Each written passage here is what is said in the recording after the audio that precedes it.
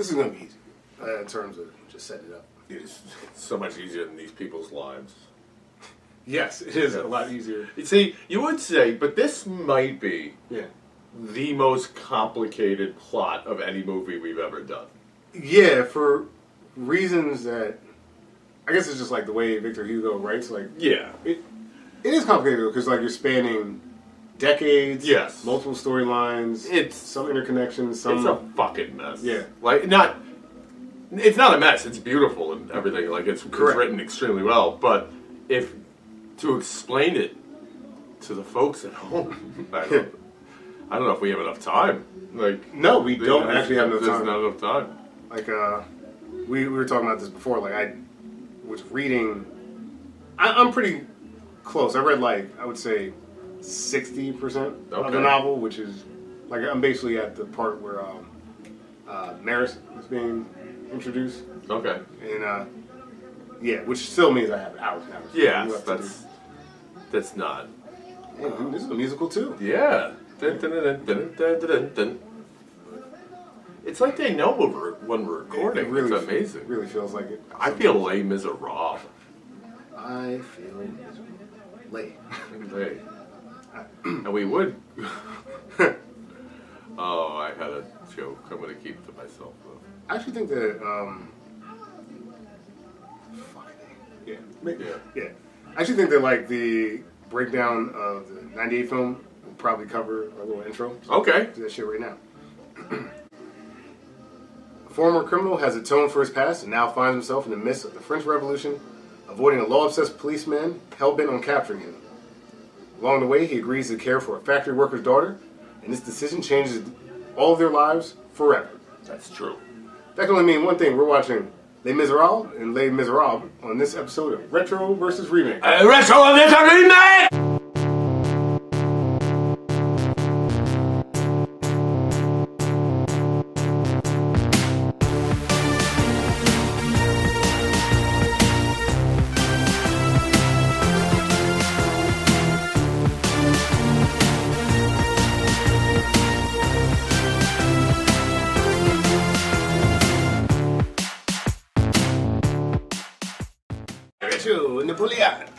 Napoleon.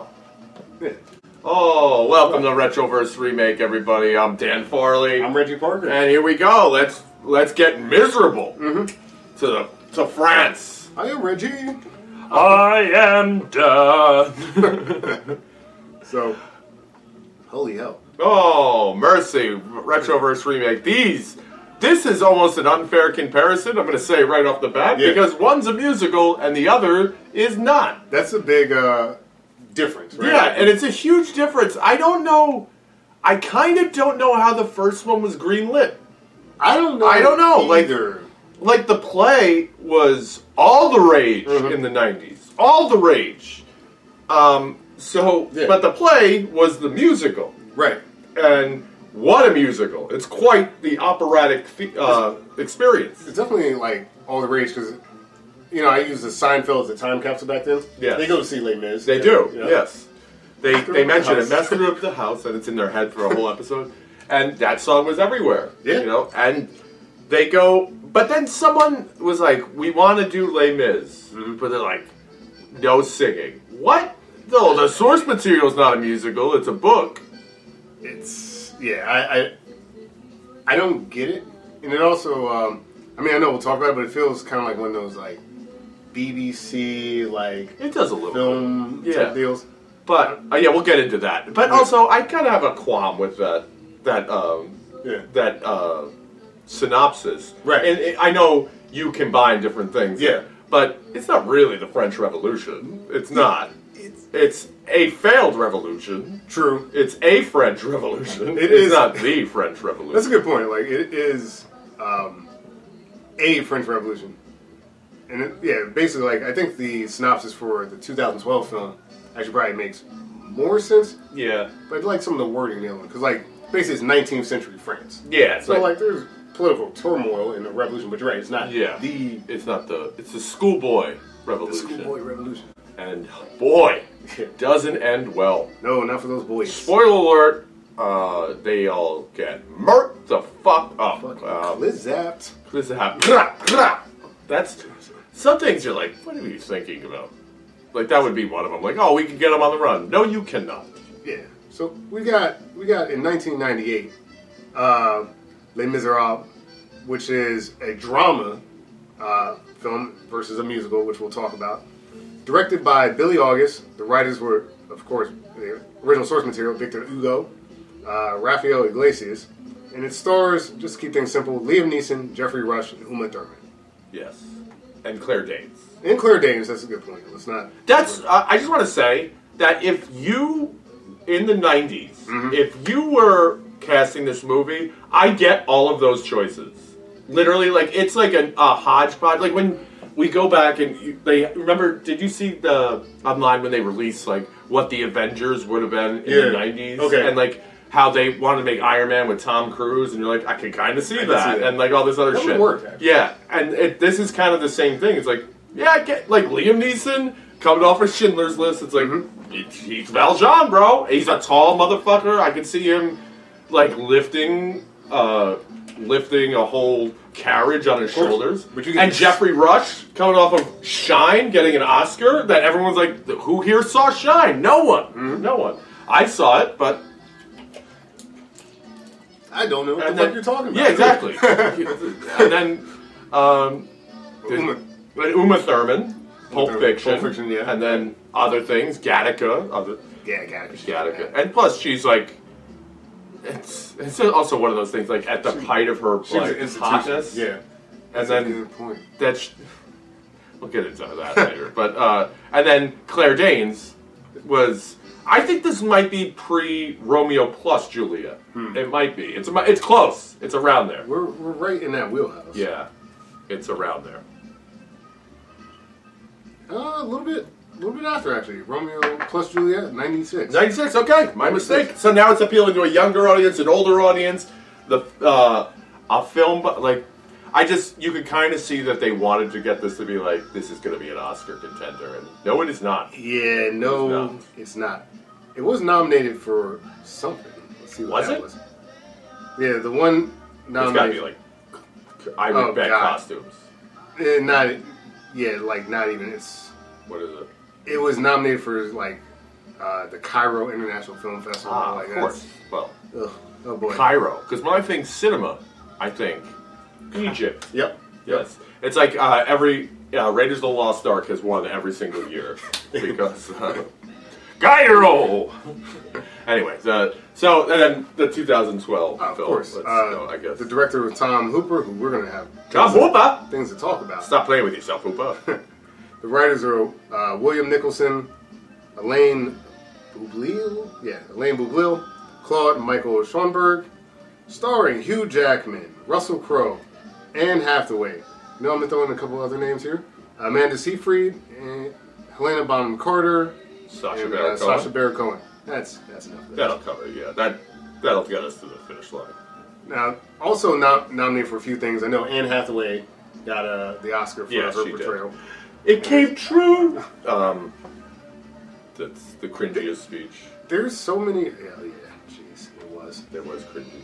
There was so many things that will be discussed, like choices that were made from the director Hooper in this that were writers too. Yeah, that too. Questionable. Very questionable. But yeah, it was nominated for Best Motion Picture. Hugh Jackman got nomination for Best Performance as an Actor. Yep. Hathaway won. They won an Oscar for Best Achievement in Makeup and Hairstyling, which actually makes sense. Yep. And Sound Mixing, which really makes sense because... It's a musical. It is a musical. And they're live singing. What a choice. I don't know. I think... So are there any other live singing movies? Not that I can think of. Same director, Cats. Oh. Which, yeah. Boo. He did the same thing in Cats, and like it's so funny. And we're doing it live too with background accompaniment. Mm-hmm. But yeah, like I forget what it was, but the way that dancing happened in Cats versus like the music, because they were listening to their own click tracks or something, it's like off. Like there's a tap dancing scene and like the singing isn't in tune to the tapping, which is quite literally the beat of the song. That's what tap dancing. That's what it is. Yes, that's what Fred Astaire taught me. Yeah. So like shit like that, but I know you got experience. Like, did you see the original back in the day? Or yes, I did. I saw it. So I will say my first exposure to this was the play. Mm-hmm. My parents were very good about because they love Broadway shit. They always are. So I'm well versed in a lot of Broadway, nice. And including this, with the exception of maybe Cats, actually, which they were like, "This is dog shit. We're not going to see this." But they were big into Les Mis. I remember being much too young. Right. Like, what's a prostitute? Like, you need to explain this to me. And then listening to the soundtrack, the original Broadway soundtrack. Sure. And going through all of it, and like each song. But my mom specifically explaining what's happening in it, and then finally they took us to go see it. But again, much too young to see it. But they were like, "You should see it. It's really great." And then it was incredible. Like I was blown away, and then became relatively obsessed with it. Like the play itself, I thought it was great. I've seen it several times. I think I've seen it 12 times. And then when the movie came out, I was like, "Well, we're going to see this," and then. I didn't have to twist anybody's arm, and I was 98. I was probably 13 at the time. So they took me to see it. I saw it. I was very underwhelmed, and then when the other movie came out, by that I was already appreciating cinema by 2012. Right. So I was like, well, I love cinema. I love this. This is nominated for all these Oscars. I'm going to see it anyway. Let's go see it. Sure. And again. Underwhelmed. Yeah. So the play and the book, which I read when I was older, but the play was like that was something else. Yeah, like while kind of researching for the podcast, I listened to quite a few people that similar thing were like into the play, different iterations of it, bringing cast members back, having cast members play older characters and later things, and like there's so many different versions of Les Mis. Yes. We may have got two of the least interesting ones, but it was definitely the most popular. These are certainly the most popular, the most mainstream popular. Yeah, because like coming up, I didn't know much about Les Mis. Like, I wasn't really big in like the Broadway or musical scene coming up. It makes sense. I wasn't really in Jersey. I was Marylander. So, also just didn't know a lot about the source material. So, for the most part, I would say this podcast is really my intro to Les Mis. Okay. I led in by reading, like I said, a decent chunk of the book. I can't say most because it's just such a long book. Yeah, it's like 1,200 pages, guys. It's a long book. But I mean, I've gotten through like Jean Valjean's like his whole like intro and stuff like that. Javert, like basically, I'm right at the point where like the boys' revolution is about to like happen, basically. So like I'm fairly far along, and the novel's so expansive and is able to do a lot of different things. Yeah, like they really explain. They go into detail of Paris. They go into Paris, Waterloo. Yeah, everything, and they just what like. Everyone's background, like Jean Valjean's full family background of like the multiple kids that aren't his or his sisters, whose husband's dead, and like blah blah blah blah blah, and that are starving, and that's why he stole a loaf of bread. Yeah, even like Victor Hugo will do like you want to talk about like extended universes. He will dedicate chapters and chapters to a character who Valjean will just kind of meet for like a day. And it's just like, all right, here's the priest. Yeah, that's what the priest does. But like, it actually works because he's like explaining this is why this priest is such a good guy, which explains why he lets why he gets him off. Yeah.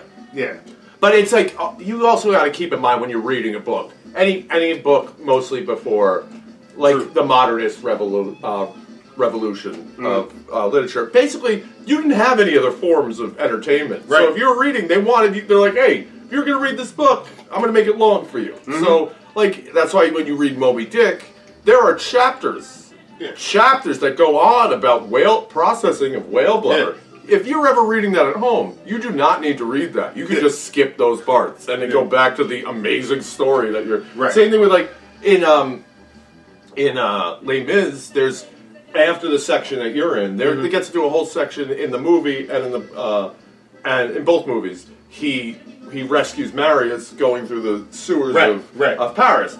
They go into exquisite detail on the sewers of Paris, and it's disgusting. Yeah. And you don't need to know that. I mean, it's a nice little background for you that you're like, oh look, he's up to his knees in shit with a bleeding guy. I don't know how they both don't have typhoid. Yeah, I don't know. Like, it's a minor, like, I don't even want to say minor miracle. It's a miracle that he survived. Oh, yeah. You know, which the book, like, acknowledges. Like, it is part of kind of the divine intervention of these people's lives. Yes. Or that this guy didn't die from shit. And, like, how he didn't die of shit until in the beginning of the movies. Right. When he gets out of jail. Like, how did you survive that? Right. Like, 19 years? Crazy. It's crazy. Of the hardest labor. Like, if people don't know, when hard labor now, it's like, okay, yes, it's very difficult in prisons. But then, it's like, we don't give a shit if you die. No. At all. Quite literally, they're like, all right, we got you in the galleys, like, we got shit we gotta get done, and to death you're going to be worked. And then he's like, I survived 19 years. Crazy. Yeah. Crazy. Which explains why he wants to escape so much. And, other things happen in the book like that, like, most of the explanation of Waterloo, and you can tell, like, Hugo's a true Frenchman because he gets into it. Yeah. Like, it's basically like, Pontmercy or Marius's, like, grandfather was there.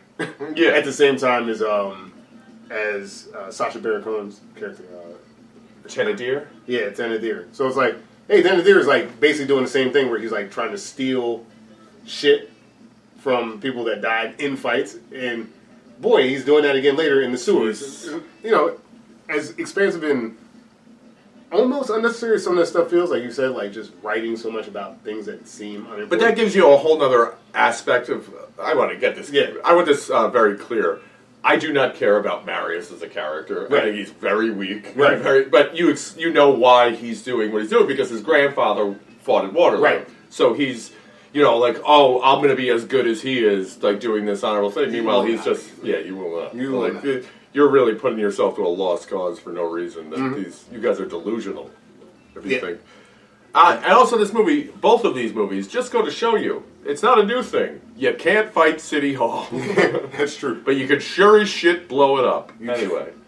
You certainly can. But, like, what makes the book so interesting is because of its length and sort of these amazing characters that he's built up, specifically Valjean and Javert. Like, there's a lot of questions about the divine, like God, perdition, and can a man atone for his sins and stuff like that. Like, Javert isn't like, he's like, I guess he's the antagonist, but he's not. But is he? Right. Like, I totally see where he's coming from. Completely. Like the whole thing.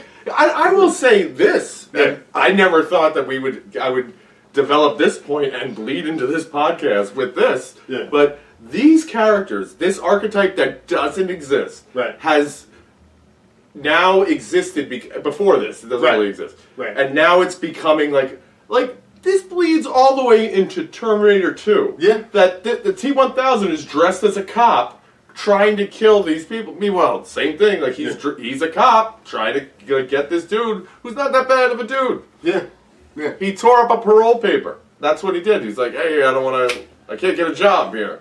I guess, like, in a time like this where there's so much upheaval and revolution, like, he feels like he's, like, kind of like the last line of defense for, like, social order. He's like, this place is going to shit. Yes. We're letting criminals roam the streets. We're letting prostitutes slap people. This is crazy. I gotta stop this. Also, there's a level of, and you see it a lot in, like, with certain politics, that you see people discuss, like, the pull yourself up by your bootstraps and whatever, and I see a lot more, like, because they complain to me about stuff like that because I'm white, and then they think like, oh, you know, like, it's not quite. I think we've had more advantages than you think we did, guy. But anyway, I digress.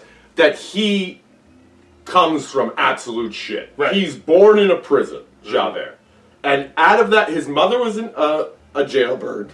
I feel weird saying that, but I just said it. His mother's imprisoned, and he's born in the prison, and from that, he goes through a terrible life and comes out and does everything right and makes sure, and he pulls himself up to be Inspector Javert, and by doing what's right and faith in God and blah, blah, blah. And so he thinks because he did it, everyone could do it. Right. Meanwhile, like, yes, you worked hard, but the harder you work, the luckier you get, like that kind of thing. If you did it like he did it, like Jean Valjean had nothing, and he didn't have any brains. And then, so like, to do all that, right, pull yourself up by your bootstraps, have this belief system, and have this kind of like consistent sort of foil of someone subverting that. Yes. Like, this guy who, like, on paper is just a piece of shit. He's a bread-stealing criminal that tries to break out of jail. Screw this guy. Wait a minute. Now he's the mayor of the town? Yeah. What's going on now? Wait, how is he the mayor? But it's also like that, and it's also the same thing of that Javert did that. Like, he lives with that guilt of himself. Like, oh, I'm a piece of shit. And then Jean Valjean kind of skirted around that. It's like, you know what? I got out of jail, but now... And then he pulled himself up with everything that he... Like, with the only advantage he's ever had in his life, and built that into, I'm the mayor of this town. And he's like, no, fuck that. It's phenomenal. Yeah. Yes, and it's... But he's bitter because someone had it easy. Like, it's like the discussion at the table in American History X. He's like, it's just... You know, this affirmative action. It's the same idea that it's the same argument that he's going to make. That, like, why should he get to skip the line? Like, no, it's like, well, he's been in prison, man. Like, he needs something, or else he's going to go back to prison. Good, he should go back to prison. Fuck him. And, you know, in the book, and, you know, somewhat, like, I guess in the films they cover it, but, like, there's almost no chance of redemption or, I guess, reform for him. Yes. Because everything is stacked up against him. Like, everything. You can't stay in an inn because you're a criminal. Yeah, your parole papers. You can't get work meaningfully. If you do get work, everyone knows you're criminal, so they can just exploit you. Like, I mean, there's a point where, like, he's doing a job, and, like, let's just say you'd make $100, and they're like, here's 20. It's like, well, what the fuck, man? And people do that all the time now. They'll like. People do that with illegal immigrants to this day. They'll be like, well, what are you going to do? I'll call the INS on you. Or they'll call the INS before they even finish the job. That way they'll show up, or the ICE, they'll show up and, like, arrest them. And people have been scum for a long time, guys, is what we're saying. Yeah. But you're right. It's this scarlet letter that's on him forever, that's following him around. So the redemption, it's one thing... I guess it comes down to guilt and morality and things like that. And what's he guilty of? Stealing bread to feed his sister's kids that aren't his kids. Right. He's being the stand-up guy of, like, watching out for his nieces and nephews, and by doing so, he does something illegal. Yes, but for what? But it's even, like, more absurd. Like, I guess again, the injustice of the justice system. At play even back then, like 19th century, where because his hand went through a window, it's now breaking and entering as well. Yep. And it's also, whatever the rules were back then, it's also breaking and entering at night in an occupied building. Yeah, in a school, selling weed in a school zone. And, like, intent to distribute. Yeah, and then, like, you talk to your buddy, now it's a RICO case. You know? So, they just compound it. Like, City Hall will fuck you no matter what. No matter what year it is, they will fuck you. No matter what nationality. Like, the system is... it's rigged, man. It really is. Until you unrig it. Yeah. Until you rip up your parole. No. I feel like... don't do that. From a synopsis standpoint, I mean, you know, I'll, like, give it a quick go, but, like, you know, we're not going to get too deep into it. You've got a guy, Jean Valjean, who's a convict. He went to jail for 19 years because, like you mentioned, he stole bread. To try to feed starving children and himself. In that prison, system, he meets Javert, who is basically JB. There you are, buddy. Yeah. God damn, man, you got me fucking. Sorry, my cat was missing for 19 years. He kind of looks like a loaf of bread. He does, kind of. Hi. Javert, who is like a police officer, prison guard in this case when they first meet, who also has a sordid background. His mother was a prostitute, which we learn his father, I guess, was just a petty criminal or something like that. I thought, wasn't his father just a John? I thought that's right. I think you're right. His father. Yeah, I think you're 100% right. Yeah, I don't remember. It's been a long time, but in that prison, and I guess that's why you get huge Jackman. Huge Jackman. Valjean. Jackman. Jackman. Yeah, that guy was not wearing a shirt. A lot of that. Yes. He does like a feat of strength that is basically follows him back because when Valjean gets out of prison, he has a rough go at it, but a kind priest allows him to get a second chance at life, even though he robbed that priest. Yeah, so he's robbed. When he gets out, he's taken in by. Is it a bishop? Yeah, it's like a bishop. A bishop. Yeah. He's taken in by a bishop who offers him food and a place to stay, and in the middle of the night, he robs the priest and beats him, I believe. So, in the '98 film, yeah, he does. It doesn't happen in 2012, and I don't. In 2012, the bishop is played by the guy who made famous Jean Valjean on Broadway. Right, that's right.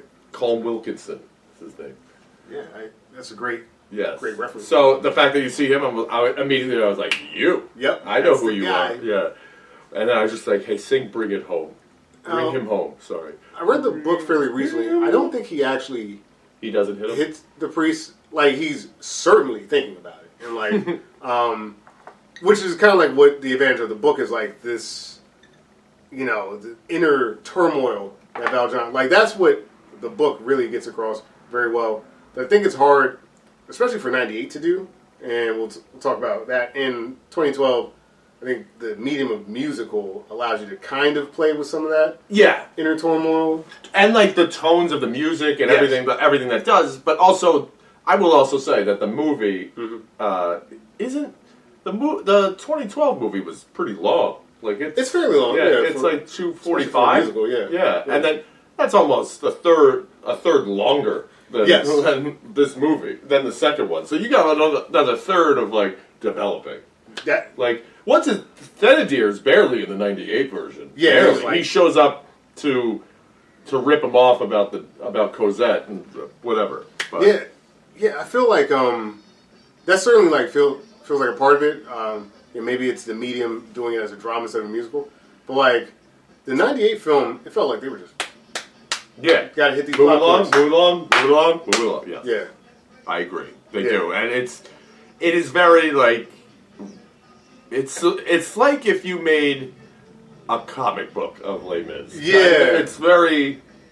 And don't get me wrong, like I kind of think everyone does their job. I think so. There's aspects of it that I don't love. So basically, like in our little synopsis thing, like the priest gives him some shit so he can get along. He takes that, basically moves into a town, like creates like industry, like he figured out some manufacturing thing. Let's not get into it. Yeah, he starts a factory. Basically, he starts a factory that employs a lot of people. Becomes the mayor. One of the people he employs happens to be a woman who, in the book, it's completely fucked over. Like, she's more or less dating some guy who's just like, peace. He knocks her up. Yep, she's knocked up. She has a kid. It's 19th century France, so she sends her kids to live with this Thénardier guy. She works in Valjean's factory, gets in trouble for having the kid. Valjean is kind of involved, not as much as you would think. Valjean kind of passes the buck. Yeah. He says to like the foreman, do what you gotta do. Just make this go away. So, because that happens, Valjean passing the buck, the rest of this woman, Fantine, the rest of her life is pretty horrible. She dies. Valjean makes a promise to raise her kid. He tries to raise her kid. The whole time, Javert is more or less on his ass. Yeah. And I mean, like, decades. Well, yeah, because he gets away. He gets away from. Javert shows up as the inspector after he realized, and then Valjean notices him right away. He's like, "That's fucking Javert," and then he's like, "Oh shit!" And he knows that I'm a criminal. Yeah. And how did I get to be mayor? Oh fuck! And then he gets there's an accident. Yes. And a wagon. He helps an old man who a wagon falls on, and he kind of says, "I don't really care. I'm going to help this guy." Yeah. And then helps him by lifting up the wagon like Hercules. Yes. And then Javert sees it as like, "Holy shit! I've only seen one person do that." Right. And when he does that, then he's still searching for that guy. They find a guy who looks like him. Yes. And who's basically a moron. Who's a moron, who's like, "Yeah, I'm that guy." And which is true. People do admit to things. They're like, I don't know who it is. So then Valjean's like scot-free, could leave easily or continue being the mayor of this great town. And he easily could have just done it. And he's like, "No, I cannot just let this guy do that. Right. I can't let this guy go to hard labor for the rest of his life and probably die. Right. And because he's not me." And which is ironic because probably some other thing happened to that guy like a week later. He died in prison anyway. But that's not on his soul. Yeah, that's right. That's right. So he turns himself. He walks in. He's like, "That's definitely not him. I'm me." Yep. Like, and you've been looking for me. You remember me, bro, from prison? You got that tattoo? Yeah. And then he shows up, and then he basically takes off. He's like, "Do whatever you got to do. Yep. I gotta go." And he leaves. Then Javert comes back and says, "You need to go. Like, you need to come with me." He's like, "I'll come with you, but I gotta get this girl first. Yeah. That's the last thing I did. I promised her mother." And Javert's like, "Fuck that girl. Nope. I don't care. You're coming with me." And Valjean's like, "You forgot I am so much stronger than you. Like, I'm not gonna let you take me. How about that?" Yeah. Beats his monkey ass. Beats his ass, for sure. Beats his ass, and then he goes and gets Cosette from a swindler. Yes. Schindler. William Neeson. Swindler, Thénardier, who's been milking. A pretty good swindler. Yes, he's been milking Fantine, who's the prostitute, for quite a long time, saying that she's sick and she's not sick and need more money and blah blah blah. Put your kid in the street. And then he also has a daughter, Eponine, who's far more interesting than Cosette, by the way. Yes. I must say. And then whatever that they make a run for it, and then they get into the whole boys' revolution. Yep. And then she falls in love with some dork. the Marius who's involved in it, and then she's like, but then Javert is still coming after them, and he's got to get. She says like, "I want to leave with them." He's like, "No, you're not leaving, but I will go get him." Yes. And then he goes to get him, right as it's about to blow up. More feats of strength. Yeah, more feats of strength, more holy divine intervention, and then he has the drop on Javert. Yes, because Javert has a brilliant plan to go undercover. Which works, by the way. It does work. He just gonna get killed for it. Yeah. It doesn't work out for him, but his idea was sound. That was a sound idea. It does. Were you expecting to see the guy who got away from you 10 years ago, like, randomly? Like, was that really... Well, then the kid does. Garrosh. Garrosh. Yeah. He notices him. And he calls him out. He's like, "That's Inspector Javert." But after everything's done, meanwhile the fucking enemies at the gates was like, "Yes, they did. I did, and France will live," and whatever. And then he's like, "Oh." Then he's like, "Oh, I know this guy. I'll kill him because he's been hunting me forever," and then lets him go. Then Javert loses his mind. He can't fathom that and kills himself.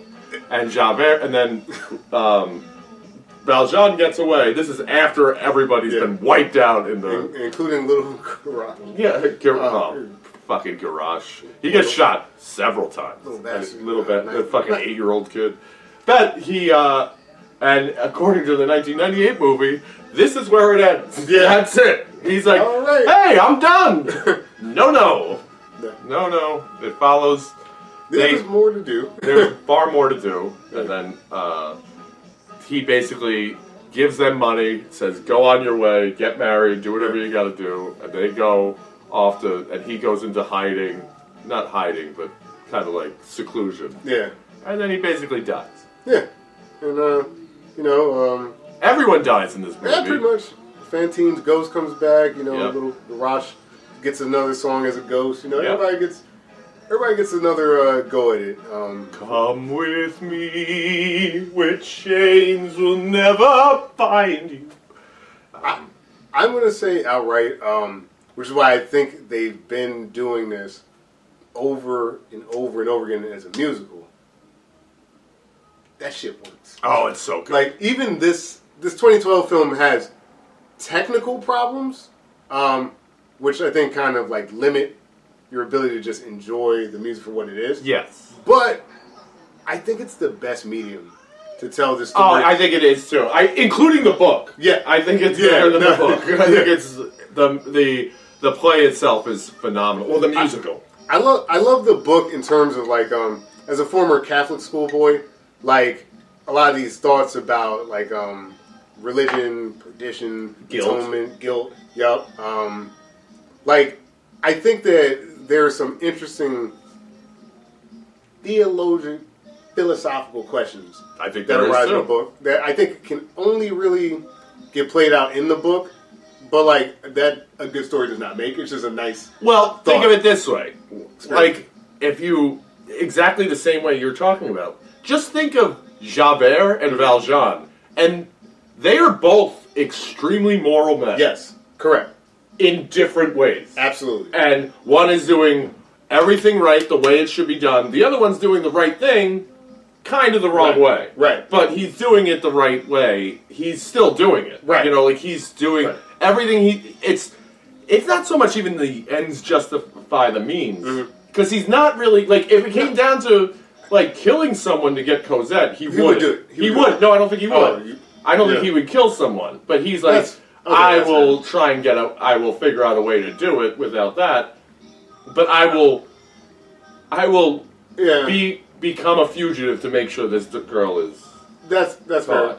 Like, I guess Jean Valjean's greatest sort of moral achievement is when he's out of the trap. Like, his willingness to go back into it for the right cause. Like, Yes. like Cosette, like you're saying, he's scot-free. Like, oh, some other guy's Valjean. That's the end of your problems if you decide to just let it be. But he is, like you said, deeply moral in that sense. And that he literally thinks, oh, and he has the debate, like, I could get away, but I'm going to burn in hell for this. Right. Like, it's like, I know my sins, and this is a burning offense. This is not. So he's like, no, I don't care. And eventually, but he comes to the decision, no, I'm not going to do that. There's one. That's why I'm saying I don't think he would actually kill someone. But it's a moral. It's literally the only difference between them is pride. Yeah. And he is very proud of the fact Javert is very proud of the fact that he's a consulate with the government. Well, I guess it's the circumstances of their lives that like are feeding that pride, because Valjean has had his pride stripped from him. Exactly.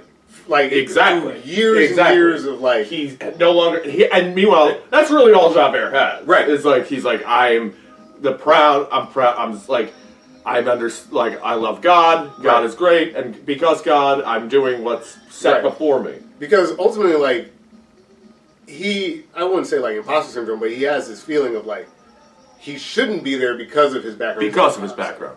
And meanwhile, Valjean knows he shouldn't be there. Right. Because of his background. Correct. He knows for a fact. But that's why he keeps to himself. And like the thing with the priest, which, I didn't love that he hit the priest in the 98 film, because I thought it kind of undermined the character. But I think, actually, think about it some more, being a little bit more fair. I think it's a nice way to show the interplay that happens in the book, that like Valjean is struggling with his humanity, because there are moments where he, in this like low moment, where he makes choices almost like subconsciously, and he like reflects on himself like, oh my God, I'm an animal. Yeah. How could I do that? There's Gavroche, but then there's Little Gervais in the book, and like this little street urchin that he runs into who drops like a silver coin, and his foot just like, without even thinking about it, his foot just steps on the coin. And the kid's like, give my coin back. He's like, I don't know what the fuck you're talking about, kid. And then when he realizes what he's done, he's like, oh shit, I gotta really be a better person. It's like, I gotta. That was. Which, by the way. Which also is part of the reason he got in trouble again, because like he stole from Little Gervais as well. That was one of his crimes. And let's be honest. We've done similar things in bars. Oh, You and I. Oh, I know for a fact. Oh, what is that on the ground? That's a come up. Yeah, that's a come up. That's exactly what that is. Yeah. When you're out, you see a $20 bill on the subway, and you're like, Although if a kid came by and I've given money back to shitty comics that I dislike, and because of that part of that book. That's fair. That's fair. So, at least it made an impression on me. Yeah. I think like my kind of biggest beef with the '98 film, and now versus when I first watched it, I actually think I'm giving it a more gracious sort of feeling now. It has to go from scene to scene, and some of the choices they make I don't love, because like I think it's a different story. Like his interaction with Uma Thurman's Fantine is almost like a romantic sort of thing. I'm not sure. Yeah, I don't think it's not like in the book or the play or in the 2012. It's much more like fatherly. Yeah. And I'm not saying they're like explicitly like, you know, they're not making out and shit, but like he's kind of in love with Fantine in a way that, like you're saying, like if he does love Fantine in the original play, it's like as a child of God, sort of. You know, it's like you said, that paternal, and it brings much more into like the hooker with a heart of gold. Yeah, like, I'm gonna get you out of this type thing. Like, oh, we're gonna go together. Like, yeah. And I like it's so much more. It's so much better if he's not trying to fuck her. Yes. You know what I mean? Like, it's so much. Like there's also a trope. There's a trope in that I happen to love, especially like literature that is ruined. It's like especially when you're dealing with a kid who like collects, who's usually fatherless, who collects father figures throughout a book. Yeah. Because I think like that relationship between either a coach or just like a teacher or whatever, that they don't want anything from the kid. Right. Like it's same thing in that. Like it's much more genuine if he doesn't want to sleep with a it's like I don't want to sleep with the prostitute. Like this is 19th century France. Yeah. I know what she's done. I'm not touching her. You know, and not grossed out or judging her. It's just like no, thank you. It's this is kind of a weird aside. I think I've told you this before. My father is absolutely in love with this movie or this story. But the first thing that came to my mind was Antoine Fisher. Like the Denzel Washington character in that film is like he's that father figure. Exactly. He's helping this guy who had this horrific childhood, and like there's no reward. The reward is the kid. Yes. Or exactly. In this case, the reward is Fantine. Yes. The reward isn't maybe I'll get to fuck Fantine, because that's what the reward is. That is, you know, in this case. Dude, no. I'm like, oh, which I get it. It's Uma Thurman. Oh, that's correct. That's the one thing. That's what kind of takes you out of this movie. Yeah. It's like, oh, Uma Thurman, you are stunningly beautiful. Yeah. It's like having Charlize Theron there or something like that. You're like, yeah, what do you do? Like, obviously, this woman is not a prostitute. She is the king's sister or something. Right. She is not. No, she stands out like beautifully. Yeah. So like going kind of because like. And she's like 5'11". You're like, come on. It's like this is such a. It's actually like a weird one for us because just our knowledge of the films, like we're just kind of dialoguing, which is great. But like I guess for the audience, like in 1998, Liam Neeson plays Jean Valjean. One day I stood in front of a window full of bread. There was just glass between me and not being hungry anymore. So I broke it and took what I wanted. And then they caught me and put me in chains for almost 20 years. Pretty well, too. I will say he does. And so does Jeffrey Rush play Javert. Yes, and Jeffrey Rush is Javert. Jean Valjean is a thief. He attempted to escape 4 times. He must be exposed and punished. Inspector Javert is here to see you. I won't stop. I won't let you go. Versus Hugh Jackman's Jean Valjean. Is it? Another day, another destiny. Hamza. It's never-ending road to Calvary. Who also knocks it out of the park. If I had to cast that in between now 2012, 2002, and any one of them, it would still be Hugh Jackman. I think so. I think he is so capable of. I think he did so well. He took it so seriously. He could sing. Yeah. Everything about it. I think he embodied the character. Is like the physical work of like getting his body. His body's already like that, but like he's already ripped beyond belief from fucking Logan. From X-Men in general, but. And then Russell Crowe plays Javert in 2012. We'll be ready for these schoolboys. Russell Crowe. I think if they gave him more help, if Russell Crowe. The live singing hurt Russell Crowe beyond belief. Yes. It is not... It's not the acting. It's not... No. He's actually very stoic, and he's a good Javert. Yes. He's a good Javert, unfortunately, because they're required to sing. And we kind of alluded to this earlier, but Tom Hooper had the brilliant... I get why he did it, because, to be fair, you got some Oscars out of it. So, you know what I mean?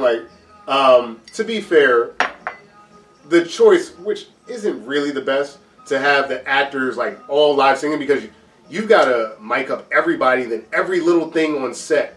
They had to put the piano player in a soundproof booth on set, and even that you could still technically kind of hear certain things. It's a mess. Some people are on what's called the click track, which is you get this little thing in your ear and it goes like a metronome. Right. Some people are hearing the live piano guide them. It's all over the place. It actually is a technical marvel, but it's kind of like the dumbest thing in the world. It's almost like me and you, if we're yo, Dan, we want to go play professional football. We're not going to do steroids. What we're going to do is we're going to, grow ayahuasca. Some roundabout stupid way to try to get a goal. When it's yo, just do the steroids. Yeah, we just do the steroids. Yeah, just do the steroids, bro. Yeah, I wish I had a better metaphor, but that's true. It is very close to perfect. It's kind of I'm trying to think of a good. Have you ever seen someone with a crazy setup to get they have set up for their TV and then the sound bar is here, but then there's sound bars over there, and it's strung up all over, and then blah blah blah. Blah. Just buy the wireless speakers. Yeah, don't just spend the $60. Yeah, because or whatever. It's you're going through all this, just fucking sing it. Yeah, because it's that, but and it's not really anyone's fault. But they kind of fucked it up. The one speaker doesn't sound as good, and it's still. I'm pretty impressed. It kind of sucks. This sound over here versus sound. And then, not only that, but it's speakers from... It's 2023 when we're recording this, so... But let's say the speakers are from, 2006. Yeah. It's just get new speakers. The technology is so much better now. Right. And it's the idea is there, but it's not... It's almost like watching... You know what it's like? It's like watching, people doing, the first hit-and-run plays in baseball. That it's you're not there yet. You don't know how to do this yet. Yeah. Or the timing's just off a little. Right. And it's and then I didn't run fast enough, and then he's out. Yeah. And then it's having to, I guess in another way of looking at it, it's having to pay all these people to do all these different things when a recorder would have worked just fine. Yeah. It was a quarter of the budget. The sound actually would have came out slightly better. Again, it's a technical marvel. I do think that some of the choices the actors made as well, I was doing some research, Jackman wasn't really hydrating really because he was trying to get that lean cut, which isn't good for singing. That's what singers say. The vocal cords, you don't want a dry chord, bro. Anne Hathaway, some of the takes, because she's again, live acting, she may have been singing some of these songs standing, but then in the scene she's sitting. And that changes the way your diaphragm. Oh, absolutely. So little stuff like that, which for your average Joe like me or you, well, actually not so much you. You're actually more in tune with some of the musical aspects. Oh. The choices are not the choices Sure, I am. Sure. Sure, I am. More than me. I don't know if that's true. More than most. I don't know if that's true at all. Well, some of the choices they make, the technical, singy Broadway people are why the fuck would you do this? I agree. And then for us as the audience, like you get kind of these uneven performances, and like you said, I feel bad for Russell Crowe because I do think his acting was fine, but the singing is not there. Was rough. Yeah. And also, it is... Then, maybe, since we know how Javert died, did it seem excessive the way he died? Yeah. Did it seem like... Don't get me wrong, that's what happens, like, when you jump off that bridge. Yeah. But do I need to see that? Like, like, breaking his... Like, no, he's dead. Yeah. Like, no, I believed you. Yeah. Like, I didn't need to see... It was very gratuitous. You could do it kind of like Star Wars. Yeah. Like, in the play... Actually, the way they do it in the play is actually excellent. They have, like, the gate on the stage, and, like, he walks over the gate, and then, he's singing the song and climbs over, and then he steps off, and then they raise the gate, and then they change the light above, so it makes it look like it's water below. Yeah. And then it looks like he's falling while he's singing, and then, that's really cool. And he's like basically laying on the ground. That's amazing. And it looks really good. Like the way the stage is set on the play, it's all minimalist stuff. Mm-hmm. And there's in the middle of the stage is a giant wheel. Okay. Like the whole thing is basically a wheel, so it kind of turns around. So if they're walking, they walk on the wheel, and then they're walking through like the sets, and then that's badass. And then when they do the barricades, it's fucking awesome. For the battle? Yeah, for the battle, like it comes folding out, and it like basically like connects, and then there's like all this like rubble, and then they turn it around, and then you see soldiers getting killed on the other side, and they turn it around, and then poor Garrosh, and then but it's really last time I saw a set piece like that, I was watching the Barbie movie. Yeah, but it's also minimalist. Like it's like. They kind of like bring the chairs on. It's very well done the way they do it, and then there's a few trapdoors in it too that are pretty cool. That's pretty good. Oh, yeah. That sounds fucking phenomenal. It is really cool.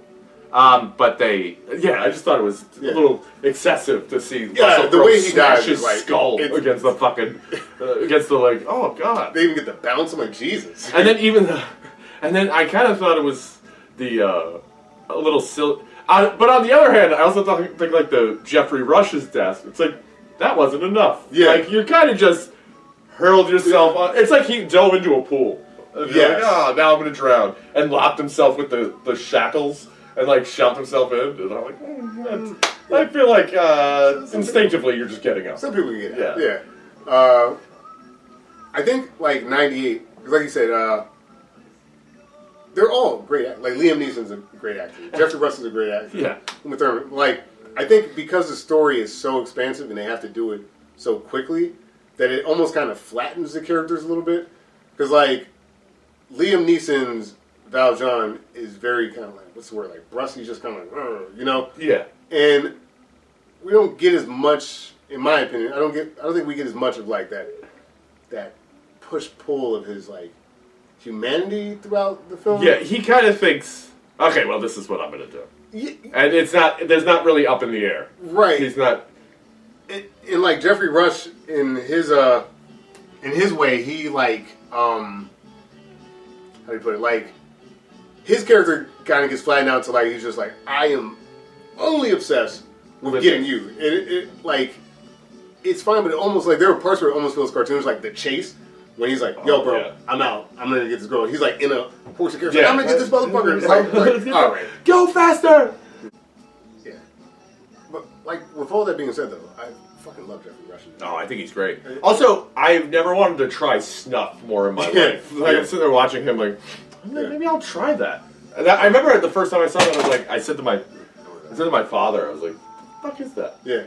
He's like, well, they used to inhale nicotine back in the day. I was like, what? The last person... Like, is he doing cocaine? I guess the only person I know, the last person I know that do snuff was my grandmother. She was a big snuff user back in the day. She'd send my dad, like, like you do with small children back in the day, like, go down to the store, here's some money. I don't even know where you get snuff. Could you still... I've never seen it in the store. Maybe you can. Maybe I have. I think maybe in some places, but, like, she used to get this brand called Ralph's. And, yeah, that was her shit. Ralph's Scotch Snuff. So between come in a little jar.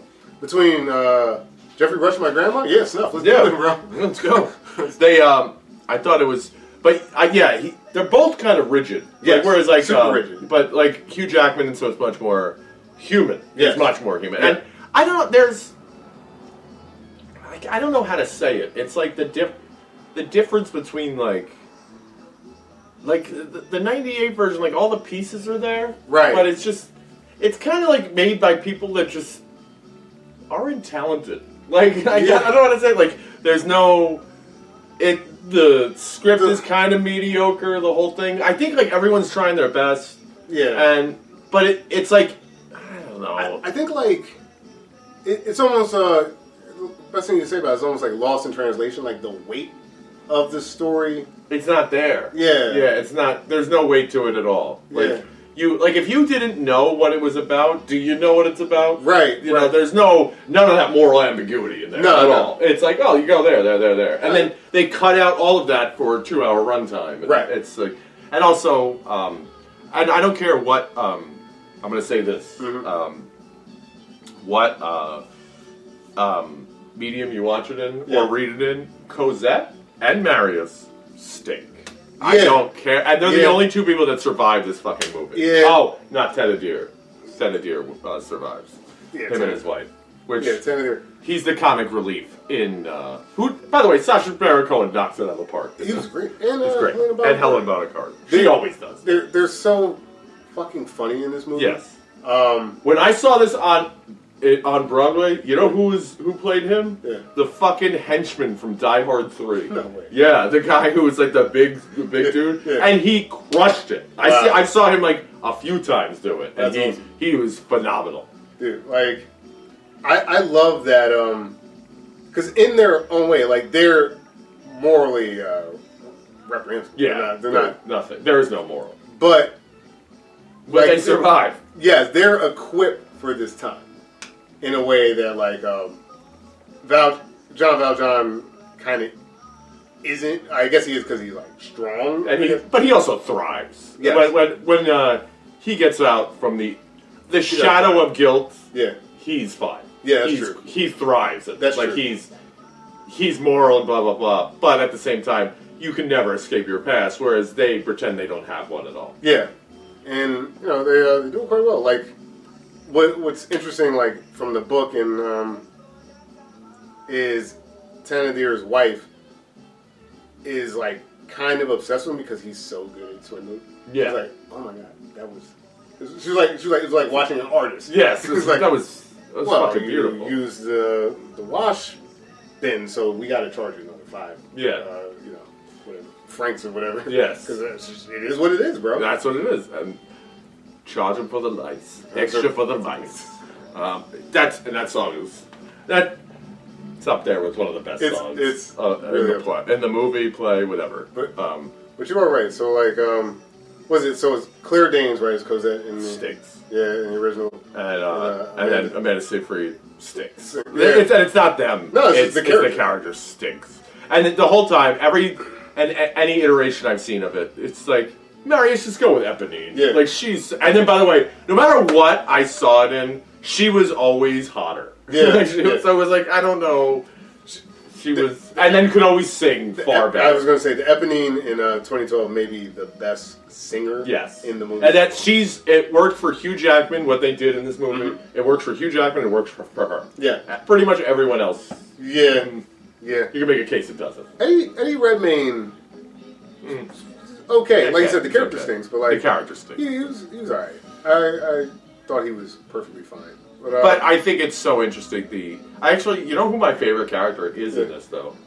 Javert. He's my favorite. Which I get that. I think he's like, it's like, the guy had a goal. Right. Like he had a goal and he didn't let anything corrupt it. He was like, no, this is what I'm doing. Fuck that. This is what I'm about. And I think that's there is no. I mean, there's a story, but the story is not as good without Javert. You need. It's not. But I also think it's like, dude, like if you were Javert, you would totally be trying to nail this dude. Like it's not like I'm going to get him a pass. Right. And then even at the end when he's like, you're going to kill me, okay. And he's like, what the fuck? You're not going to kill me? Yeah. I would kill me. I would kill me in a second. I would have done it immediately. Because I'm going to keep coming. In certain ways, like, he's right. Because like when the townsfolk, no matter how much manufacturing industry Jean Valjean brought into the town, or Mr. M, or whatever his name was, there when he was living in the town. Fuck it, sorry. Music's coming. No matter what happens, the minute they find out he used to be a criminal, all the time they're like, I ain't trying to do a piece of shit. Like, they all just, like, immediately turn on him. Mm-hmm. The town goes to shit. And they're like, they make no connections to why the town is, like, gone bankrupt. They're just like, yeah, that guy sucks. That guy sucks. Fuck that man. Yeah, like, Monsieur Le Maire. Yeah. Which is, by the way, the way it all goes down. Yeah. So that's, whenever you're down and out, people are like, this fucking piece of shit. Yeah. Like, that's when you know who your real friends are. And Valjean has none.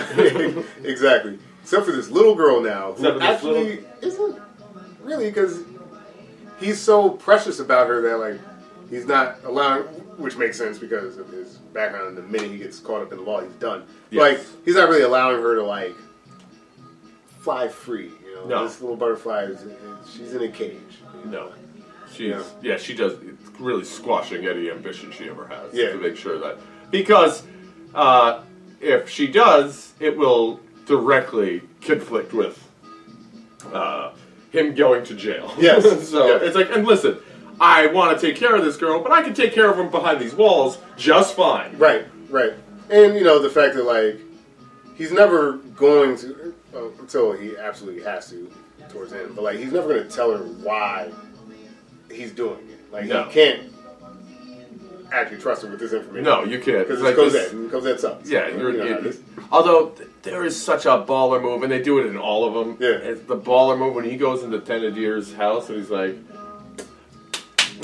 yeah, give me the fucking girl. Like, and he just, that's just like, and I love it that they're like, they kind of allude to, see, you can have sex with this girl? And it's like, don't ask me any questions about what this, and granted, he's such a piece of garbage that he's like, all right, well, it's not my kid. And then, like, and then at the end, like, he's trying to charge her more, and he's like, well, I actually have their signed will that willed her daughter to me that I'm now her guardian, so give me the money. That was the best part when, like, Thénardier comes out, Revelation, he's like, oh, shit, I really could have got more out of it. Yeah, I could have got, like, oh, and then... And he's just like, well, I'm sure you need the papers. Like, funny funny about that. Because I have them. I didn't have to pay you anything. Yeah. And then, that's... If there was one complaint, and it's not even a real complaint, like, I would have about Les Mis, is how interconnected everything is, that, like, every choice at some point down the line comes back to, like, either benefit or, like, hurt the film. So, like, getting how life is? Yeah, I know. It's great. I think that's kind of true. It's fun. Like, I've never really met anyone that ever got away with anything. Yeah. That eventually comes back to haunt them. Even if you think you did it. You did not. But they have, what I also think, like, right after, because we were just discussing the 98 version when Javert kills himself. Yeah. Don't you think, like, it's so abrupt that it ends? Like, it's just like Liam Neeson walking away, and he's like, wow. The end. Like, wow, I got away with that one. Yeah. And he's, like, looking up, smiling, like, I did it. End of movie. Like, what the fuck? Yeah. Like, this guy just killed himself in front of you. Yeah, but, like, that's it. Yeah, that's it. Well, I'm done now. Yeah. Everything's coming up, Millhouse. Yeah, I don't know. Yeah, like 98, to your point earlier, like, that feeling that something was, like, missing. It's just, it's just something, it's just off enough. Just enough. It reminds me of that Mark Twain quote of, like, the difference between the right word and almost the right word is the difference between lightning and a lightning bug. Yeah. Like, and that's what that movie is like. The difference between that being a great movie, both of them, really. Yes. It's just like that little bit. And like, the Les Mis 2012, it really does come to the choice of doing the live singing, which the benefit of it is completely outweighed. It's a great idea. It's like communism. On paper, it sounds good. Yeah. But, like, in practice, it's not. It doesn't work. Yeah. I think you could probably do it now. But I think you can do it now. But, like, still, like, why bother? Why bother? You know, that's kind of the issue. Like, so why? You have the advantage of being able to record stuff after and putting it in. Yeah. Just do that. Yeah, and like, It's a musical. We're already suspending our disbelief. It works, you know? Like, no one's walking down the street singing like an asshole. Like, totally. One day more. Like, okay. Especially like when you consider, and this is absurd that I'm saying this, but you know, it actually works here. Like, for all of the actors you've employed, the set design, all this like this work, to have like Zac Efron in High School Musical who couldn't sing, and just have someone else sing for him. Mm-hmm. It's like we wouldn't be sitting here talking about Russell Crowe's singing. We'd just Absolutely be like, "Yo, how fucking great!" That movie was awesome in that movie, you know? Yeah, and like, yeah, he's not a trained. Broadway singer. I know, but he does have a band. Yeah, that's so true. maybe if you just he sang and then auto-tuned it or whatever. Yeah, I think who would complain? Like, well, I mixed it. Another thing that I heard, although I'm not mixing this up with the cast movie because both of them were fucking disasters, but like, I think he has multiple voice coaches that he went through at some point throughout this process, and like that's no good. Russell Crowe? Yeah, I think so. I might be mixing that up with some other Tom Hooper singing choice, but like basically, same thing. Is like why bother? Because like you're starting from scratch with each one. Because like every voice coach is going to have a different approach to singing, and none of them work. No. But like I don't know, like yeah, because that scene where they're like literally. You're saying, like you said, having that duel, they're fighting. Like, it's a great song and sequence that gets... Confrontation, yes. Yeah. Yeah. And I love... But even that scene, like, that's what I love about Javert. He knows he's not gonna win. Right. And he's like, alright, let's fucking go! Yeah. Like, you're coming with me, and I'm telling you, I'm not gonna just let you go. Right. Oh, man. Yeah. I don't know. I don't know. So, I guess... We could probably wrap it up, right? Yeah. I mean, so do you think that it should be remade? So, in a sense, like, both of these movies are in some capacity like a remake, sort of. Yeah. You know? 98, I think choosing to do it as a drama at that time doesn't work. I think there may be a way to do it as a drama, but I'm kind of uninterested in it. Isn't there like a BBC miniseries or something that like makes that? sense. I think there is. That's how I didn't watch it. That's how this could work, though. Like because that's the only way it could work. Really. Like a 4 to 8 episode arc. I would say like 6 episodes on. Yeah. Like on something if you had it on. This is definitely like a Paramount Plus. Yeah, something like that. Exactly. But would you do it as a musical, or would you do it as a drama? I think that because of what you need to like portray in the thought process of the characters, I think the musical is the best medium. I think the musical is, but I think if you're gonna do that, then you need like a 2.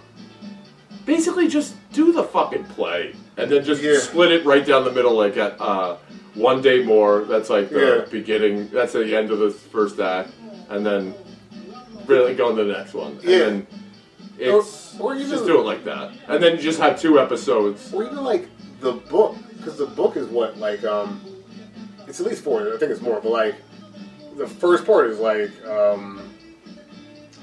whatever. It's not actually Valjean, but like there's the first book, then there's Cosette or Fantine, then there's Cosette, then there's Javert. So like you still have all the characters interacting, but like a focus in like each like I guess part on one particular character. So like the beginning, of course, is Valjean's kind of like origin. Then I think the next episode will be like everything that happens with Fantine. Then the Cosette arc, and then you would call it the Javert arc, which I would just roll in Marys and shit because like, I don't give a fuck. You know what I mean? Yeah. Like I think that's the way you would do it, regardless of whether it's a drama or a musical. I think that's the way you would do it serialized. That's pretty good. Like just follow characters instead of like kind of do it like Pulp Fiction. Yeah, Pulp Fiction, exactly. Like a Pulp Fiction, almost like a Games of Thrones type thing. The Game of Thrones books. Like that. Exactly. Yeah, exactly. That's how I would approach it. I think it's really the only way you could. That's probably good. Yeah. I definitely think you could remake both of these, but I don't know if I agree with either of these being made. I don't know, maybe like 2012. 2012, I think.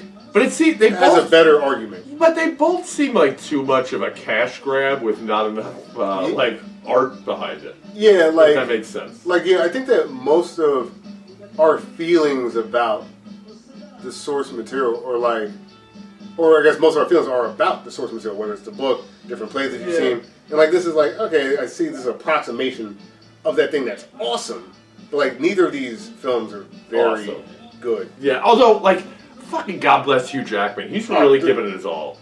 And pretty much God bless everyone in the Jackman, the 98 the cast version. But see, that's the thing though. The cast in both films, I'm not mad at the cast. No, absolutely not. No, it's like I mean, I will no matter what Marius and Cosette eat shit. Yeah, both of them, like as characters, I don't care. Right. But like everyone else is so much more interesting. Yeah, than them. agreed. Every single person, including the Tennantys. Including them in both movies. The 98 or whatever. Yeah, whatever it is. I don't. It's freedom fries, bro. Yeah. Okay. But yeah, so we did it. Yeah. That was Les Misérables. That was Les Mis.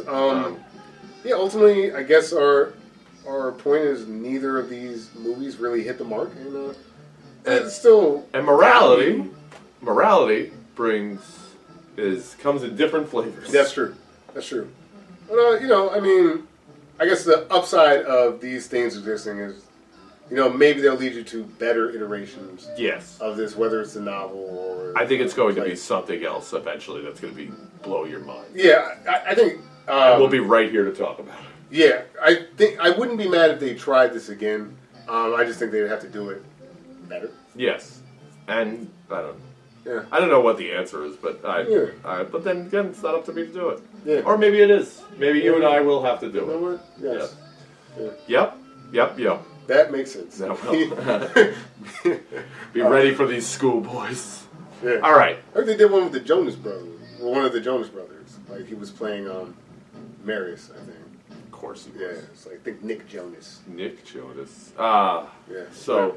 What are we doing next? What are we doing next? We're going to keep on going with the morality. Okay. The blending of morality. We're going to do Shaft. Oh, shit. Shaft, 1976? 76, yes. And then we're doing the 2001. 2001, and then the Shaft. I think we kind of briefly... So actually, the first Shaft, 1971. 71. 2000, so we're off by a couple years on each of these. 2000 was the... Because I think it was called... That was like the name of it, Shaft 2000. Yes. That was when everything was 2000. Godzilla 2000, Shaft 2000, Gateway 2000. But yeah, Shaft 1971. You could go Shaft, the 2000 film with Samuel L. And also 2019, they kind of rebooted the remake. I say we could just rope it all together. I'm going to rope it all together. And I think ultimately, I guess for the audience, if you are on a time crunch, I would say watch 71 and 2000, and if you get a chance, watch 2019. But like we'll talk about all. I don't think it. I think you'll get the point. You know what I mean? You'll get the point. Yeah. In 1971. 1971. You'll get the fucking point. Yes. All right, we're going blaxploitation. Quite possibly the best blaxploitation movie ever made, with the exception of. I think we know what it is. Wait a minute. You're not talking. I'm a Superfly guy, so maybe we're talking about. I wasn't talking about that. Yeah, what do you got? Bruce Leroy. Oh, The Last Dragon. The Last Dragon. That's that one. Just on an absurd level. Especially like Superfly is great. Yeah, especially to do like after blaxploitation was done, to then just be like, hey, wait a minute, we got one more. We got one more. That's what I mean. It's just it's so unnecessary. You are the last dragon. Yeah, that's great. All right, gang. That was all right. That was Les Mis. If you guys want to follow us, you can follow us at Retroverse Remake on Instagram. And then subscribe, all that jazz, wherever podcasts are sold. I'm Dan Farley. You can find me at DanFarley18 on Instagram and JerseyDan18 on X. X gonna give it to you. X gonna give it to you. I'm Reggie Parker. I'm at RP Comedy on IG, X, Threads now, I think. All the socials. And we're on Spotify, YouTube, Google Play. Click, like, subscribe. Thank you very much. And if you have any thoughts on Shaft or Les Misérables, let us know. Thank you so much. God bless. Bing, bing. Bang, bang. Les Mis. One day more. Master of the house.